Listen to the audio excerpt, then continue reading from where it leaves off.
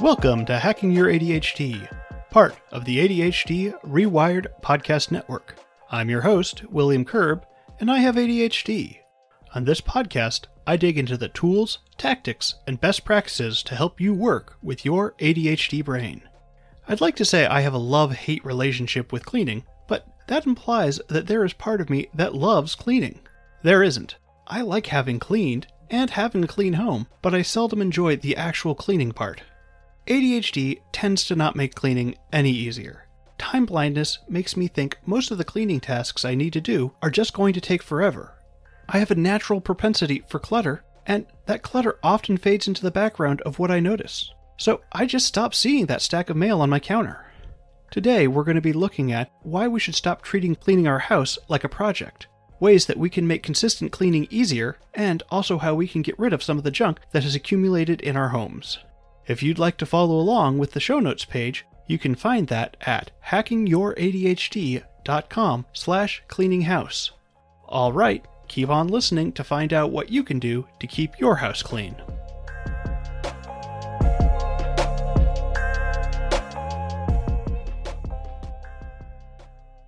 I used to believe that the backbone of cleaning was coming up with a plan and executing it, writing out every little step you needed to do, and then methodically cleaning my house until it was finally clean. But you know what? I'm terrible at that. And what's more, it warps my view of how cleaning works. Despite my best efforts to just marathon my clean home into perfection, it always slides back into chaos. And nothing is going to change that. There is no amount of cleaning that I can perform that will outwit entropy. But I keep coming back to this idea because I want to treat cleaning my house like it's a project. At first glance, it does seem like a project. I mean, it isn't just one task. I can't clear off my desk and declare my house clean. There is so much involved in cleaning my house that I have trouble thinking of it as anything but a huge project. We all know that our houses are eventually going to need to get cleaned again. We're never going to get over the hill of cleaning into the promised land of a forever clean house. But when we treat cleaning like a project, we are creating an impression that if we somehow just cleaned enough, we are going to get to that state. No matter how many times I've done the dishes, there have always been more dishes. And even if both the sink and the dishwasher are empty, I'm going to eventually eat again, and there will be more dishes. No matter how much laundry I've done, there is always more laundry to do. And since I have small children, it doesn't matter how thoroughly I tidy up, there are always going to be more toys covering the living room floor. Despite the evidence, though, I still find myself running down the track that if I just spent a day or two cleaning, that I would find myself with a house that could magically maintain that clean state. The reason this is a problem is that when we create the impression that if we just clean enough and that we'll be done, is that it makes us lose track of what really leads to having a clean house. And that's the small consistent actions that need to happen every day. When we aren't doing the small things, we find ourselves falling into that hole of letting the clutter become part of the background. A term I heard recently on Twitter from Danny Donovan was clutter blindness. I think that's really an excellent way to put it. We just don't see the clutter anymore. It's just become context of how we understand the space we are looking at. Just like your couch in the living room, it seems to be right where it's supposed to be. And when we do eventually see it, we often just don't have the energy to deal with it. It is overwhelming to think about how we might be able to get back to a clean state. And so cleaning goes back to being a project. If we want to get our house into a state of being consistently clean, or at least not a disaster area, then we have to work on building up those small, consistent actions that are going to make it happen. When thinking about having a clean house, we tend to associate it with having to do a deep clean that is going to take all day.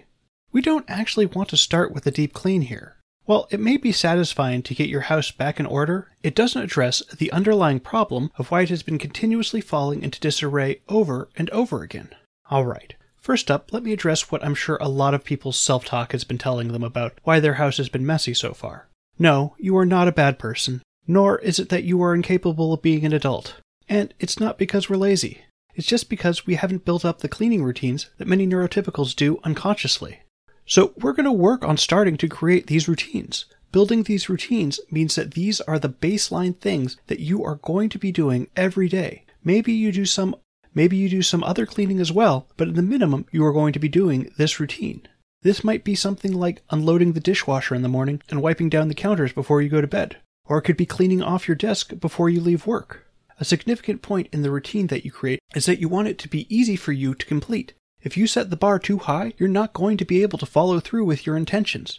Remember, this isn't about cleaning your house all at once. You want to be changing your habits over the long term here, so trying to do too much at once is going to hurt more than it helps. We want to spread out our work here over time so that we aren't focusing on reaching peak clean, and instead are focusing on the process of keeping a clean house. One key here is that you are going to want to be actually creating a routine. I might want to have a different day to do each of my big tasks, so for example, Monday could be changing the sheets, Tuesday could be laundry, Wednesday could be cleaning the bathrooms. However you want to divvy up your cleaning. But an important step in trying to keep it a routine is trying to do the things at roughly the same time every day. For example, I would often get a little cleaning in right after my kids left for school. Oh, man, I really wish my kids could go back to school.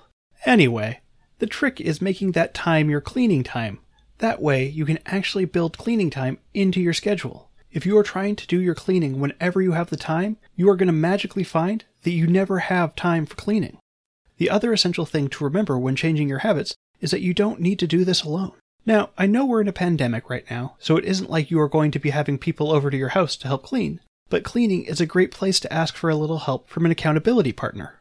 Let someone know what your cleaning intentions are and ask them to follow up with you. Another option to look at are apps like Toddy that help you schedule out how you are going to do your cleaning. We all act like we know what we need to do to get our house clean, but if I asked you for a list of the things you needed to do, I'm sure you'd forget to write down a fair chunk of them. Externalizing what needs to get done can really help you see the forest for the trees. Along with externalizing things, the app creates visuals to help you see your progress with cleaning. For me, this also helps gamify the idea of tidying up. I want to keep everything in the green and make sure nothing gets red. It's a great way of reminding me of what still needs to happen before it gets to the point where the actual mess tells me what needs to happen. And gamifying and making cleaning fun isn't just limited to apps. While my children are great at creating messes, they're not so great at cleaning them up, especially if I just tell them I want them to pick up the living room. But I can often motivate my 5-year-old by telling her that, I bet I can pick up more things than you can. She loves having races, and so she even has fun if the race is a cleaning race. We've also had fun in the backyard where instead of picking up all the toys, we're pirates and we're collecting as much treasure as we can. While it can feel a little silly, that's okay. Adding fun to tasks is a great way to add some motivation in. I had a CrossFit friend who liked to do dishes for time. I mean, sure he broke a couple that way, but he did enjoy himself a lot more. Everyone is going to have their own areas that they struggle with the most, but there are a couple places that I imagine many people struggle, and dishes are a great example. Dishes can be incredibly frustrating because no matter how many dishes you clean, it feels like there are always more dishes. I've been feeling this more than ever during the pandemic because with the kids home and not ever going out to eat, we're just creating so many dirty dishes. Even with a dishwasher, it's easy to fall behind. So what we need to work on is creating a routine for getting the dishes done. And I know dishes are tricky because time blindness makes it seem like they are going to take forever. And if you do have a giant pile of dishes, they might take a bit to do. But as you build up your routine of doing dishes, you'll have less to do at one time. Because of the number of dishes my family has to use, that means running the dishwasher at least every night, and sometimes more often if we've been cooking or baking something that creates a lot of additional dishes. Now here's the thing. This sometimes means that you might want to run the dishwasher when it isn't absolutely crammed full of dishes. I know, it was a hard idea for me to accept, and it seems like such a wasteful idea. But let's be honest, there are a lot worse things we could be doing than running the dishwasher when it isn't optimally loaded. And I'm not talking about running the dishwasher when it only has a couple of knives in it, but if you are more than 3/4 full, then by all means, go ahead and run it before you go to bed. We don't have to do this all the time, but it is an excellent way to start getting ahead of your dishes. So yeah, try and fill it up as much as you can before running it, but don't let yourself fall into the trap of believing you can't run your dishwasher because you could probably fit a couple more spoons in and don't have any dirty ones handy. So part of the routine that you are developing should involve making sure that your dishwasher is loaded and running every night, or as often as your family needs it to be. If you're living alone, maybe you need to run it every other day. The point here is to make it a routine where you are filling it up. If you don't have a dishwasher, then making sure you aren't letting your dishes build up in the sink. You can still use the same idea of scrubbing the dishes before bed and putting them on the drying rack overnight. Now another note here is that the one thing that makes loading a dishwasher harder than anything else is having it full of dishes already. This means we've also got to make it a habit to be unloading the dishwasher. I know that nothing unmotivates my ADHD more than having one task turn into more tasks. So again, we've got to be proactive here. We want to have unloading the dishwasher be a regular small task that you are already doing, so that you aren't finding yourself needing to unload right before you fill up again. Time blindness used to hit me pretty hard in regards to unloading the dishwasher, but after timing it a few times, I was shocked by how quickly it went. Now I like unloading the dishwasher in the morning while I'm getting my kids to eat their breakfast. It gives me something to do, and something about sorting silverware hits all the right OCD buttons in my brain. Another place I imagine many people struggle with is laundry. Laundry is just not ADHD friendly. For one, it is not only one task. You've got to wash, dry, and then if you're really bold, you'll put it away too. It isn't like you can just toss in a load of laundry and it'll just take care of itself either. You've also got to move things around.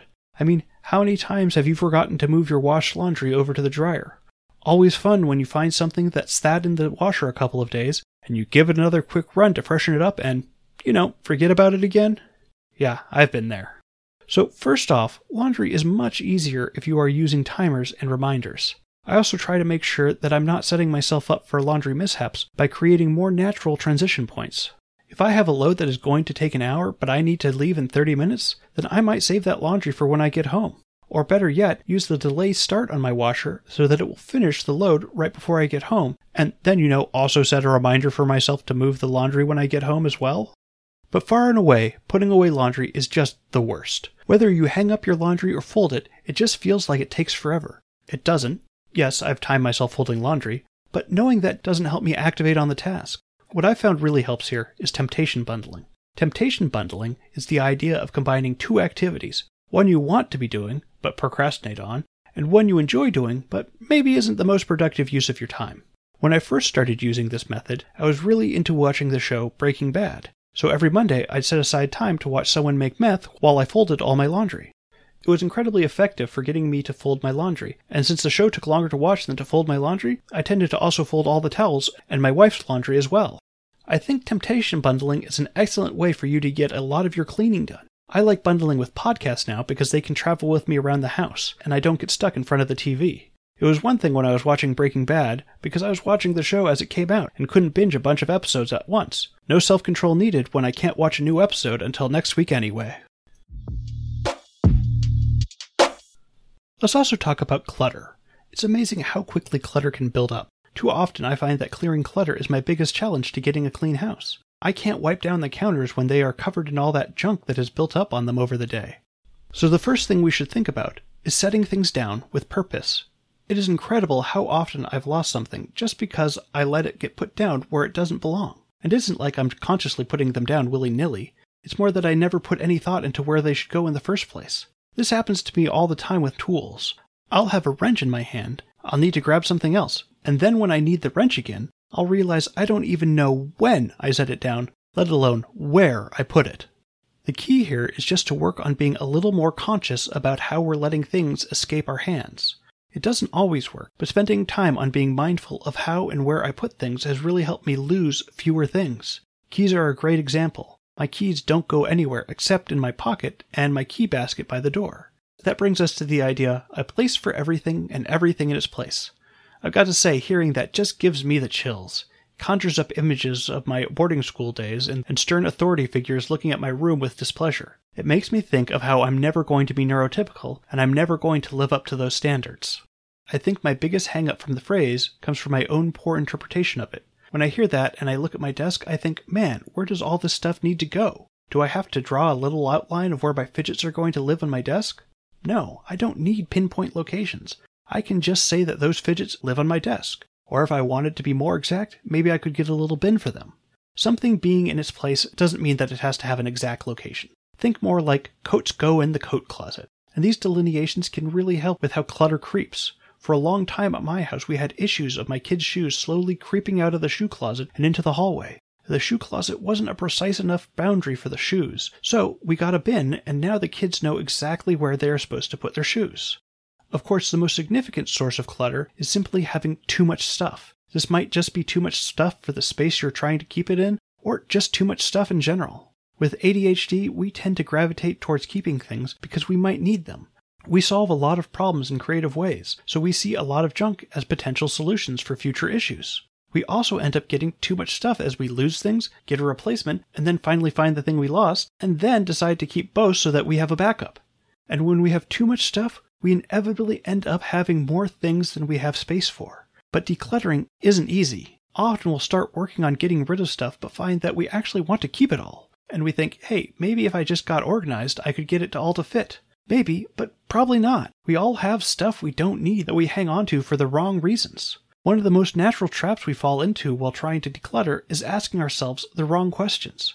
We ask, do I want to get rid of this? And that's just the wrong question. Of course we don't want to get rid of most of our stuff. Our real question should be, do I want to keep it? But even that question doesn't go far enough. We need to start off by asking ourselves better questions like, would I buy this item again? Do I have plans to ever use this item again? How hard would it be for me to replace this? How does this item make me feel? Does this item represent who I am now? When we ask ourselves better questions, it makes it easier to determine if that shirt we got for free in college is actually something we want to keep.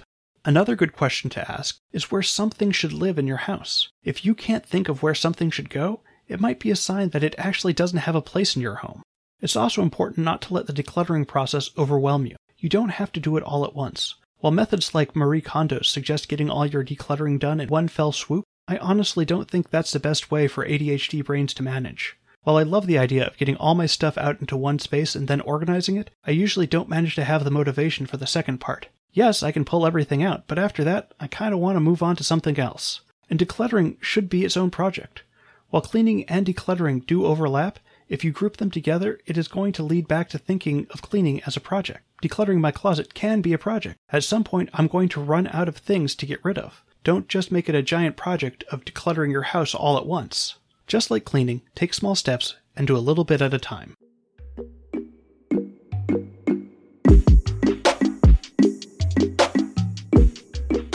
Thanks for sticking with me all the way to the end. Before you go, though, let's do a quick rundown of today's top tips, and we've got a bunch of them today. 1. Stop thinking of cleaning your house as a project. We've got to understand that cleaning is about the small tasks that we can do consistently that is going to keep our house clean. 2. Work on creating that routine of small tasks that you can do every day to improve the base level clean of your house. Focus on starting small at first. Think about what you can do in the morning and what you can do right before you go to bed. 3. Time your cleaning tasks so that you know how long they actually take to do. A lot of the tasks that we put off doing actually take way less time than we think they do. 4. Use temptation bundling and listen to a podcast while cleaning so that you can stay motivated while tidying up. 5. Make sure everything in your house has a place to live. It doesn't have to be an exact spot, but if you know where to put something, then you won't waste mental energy figuring out where stuff needs to go when picking up. 6. Spend some time decluttering your house by asking better questions about the objects you are thinking of getting rid of. If we can identify the reason we want to keep something, it makes it easier to pare down what we have. That's it. Thanks for listening. I'd love to hear what you thought of this episode. You can reach me on Facebook, Instagram, and Twitter at HackingYourADHD. Or you can connect with me over at hackingYourADHD.com/contact. If you'd like links or to read this episode's transcript, you can go to the show notes page at hackingYourADHD.com/cleaninghouse. If you're this far into the end of the show, you might also be interested in the other podcasts on the ADHD Rewired podcast network. For in-depth interviews with fellow ADHDers and ADHD experts, check out ADHD Rewired with Eric Tivers. If you're a parent with ADHD or have a child with ADHD, definitely check out Brendan Mahan's show, ADHD Essentials. I also do a live Q&A with Eric and Brendan every second Tuesday of the month at 10:30 a.m. Pacific. If you'd like to register for the next one coming up on May 11th, just go to ADHDrewired.com/events. It's been a pleasure, and until next time, stay curious.